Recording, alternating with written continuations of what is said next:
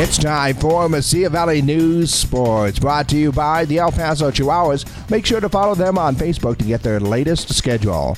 As Jerry Kill takes over as the head coach of NM State, Aggie Memorial Stadium will play host to 6 home games throughout the 2022 season.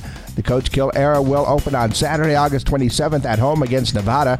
Through the Stuff the Stadium promotion, over 11,500 tickets have been sold to date. The promotion will close at 6 p.m. on Friday, July 29th. Single game tickets for the contest against Nevada, Hawaii, FIU, San Jose State, and Lamar will be priced as low as $12. Single game tickets for the in-state rivalry with New Mexico begin at $15.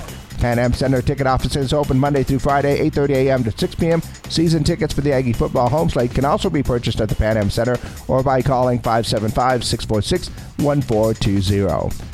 The NFL continues to get into the swing of preparing for the upcoming season with training camps underway. The league will see its first preseason action this Thursday with the annual Hall of Fame game in Canton, Ohio. This year's game features the Jacksonville Jaguars and the Las Vegas Raiders. Elsewhere around the NFL, possible disciplinary action for Browns quarterback Deshaun Watson could come as soon as today. Watson has been accused of sexual misconduct by several massage therapists. Basketball legend Bill Russell has passed away at the age of 88. Russell's family announced the passing of the former Celtics great on Sunday. Russell won 11 NBA championships, 5 league MVP awards, and also became the first black head coach in the NBA. Russell was considered by many as the greatest player in league history. The NBA honored Russell with its Lifetime Achievement Award back in 2017.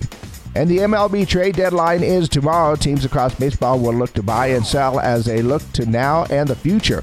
The big name rumored in trade talks is Nationals All-Star outfielder Juan Soto. The outfielder could be on the move after reportedly turning down a long-term extension with the franchise. Some teams have already gotten in on the action, including the Mariners, who acquired pitcher Luis Castillo from the Reds. For Mesilla Valley News Sports, I'm Gino Aragon.